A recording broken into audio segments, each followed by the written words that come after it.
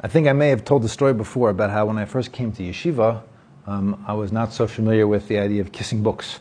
And I saw that people all the time, they would kiss a siddur, they would kiss a Gemara, and if something fell on the floor particularly, people would would pick it up and they would kiss it.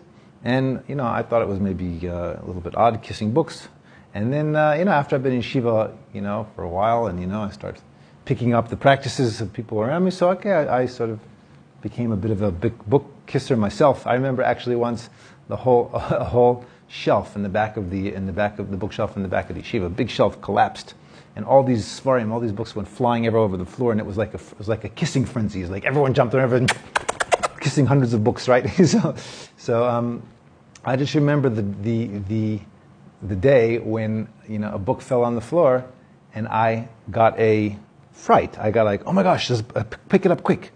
And I realized that is the idea of that behind. It's not a halacha by any means. It's a hanhaga. It's something that just Jews do, And the idea is you're impressing upon yourself that this book is not a normal book. This isn't a science book. Not a physics book. This isn't a newspaper. This is something different about this book. Something special about this book. This is the Torah. This is that the Almighty the Creator of the universe gave us this book, which contains within it His will and wisdom, His instructions about how we're supposed to live our lives, and can make the most out of being in this world and connect to Him, and it has tremendous holiness. Okay. So we see there are many halachas around Torah books about how we're supposed to treat them, and again, it is inculcating in ourselves this sense of awe. Okay, so again, kissing is not necessarily a mitzvah, but we see that, for example, it says that in the Gemara and Brachos, it says that someone is traveling from one place to another, and they have a Torah scroll with them, as you can't put it in a bag, okay, and stick it under stuff. Rather, you can't put it in a sack and then put it on the donkey and ride on the donkey with the Torah scroll. Rather, you have to put it in your lap. You can't be sitting on the same place where the Torah scroll is laying.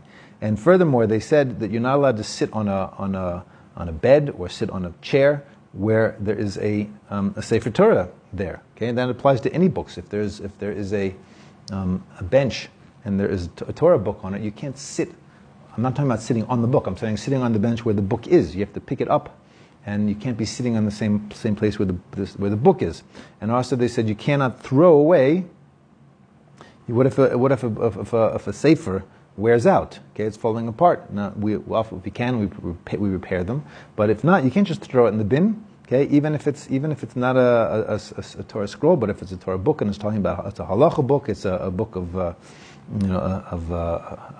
Jewish philosophy, something like that. You can't just throw these books out. They have to be put in geniza. They have to be buried, and you're not even allowed to put a book of prophets or a book of the writings on top of a chumash. You can't put a tehillim on top of a chumash, right? The chumash outranks everything, so you can't put things on top of a chumash, and you're not allowed to put other ththings on top of svarim. So you should know, you shouldn't put your pencil on top of your on one of your Torah books. Okay, and these things which these sages prohibit us from doing for all, they apply to all Jews. Okay, these halachas apply to any Jew.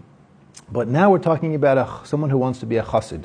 Someone wants to be a chassid, so you have to learn from these, and you have to add on to them in any aspect that you can for the honor of Hashem.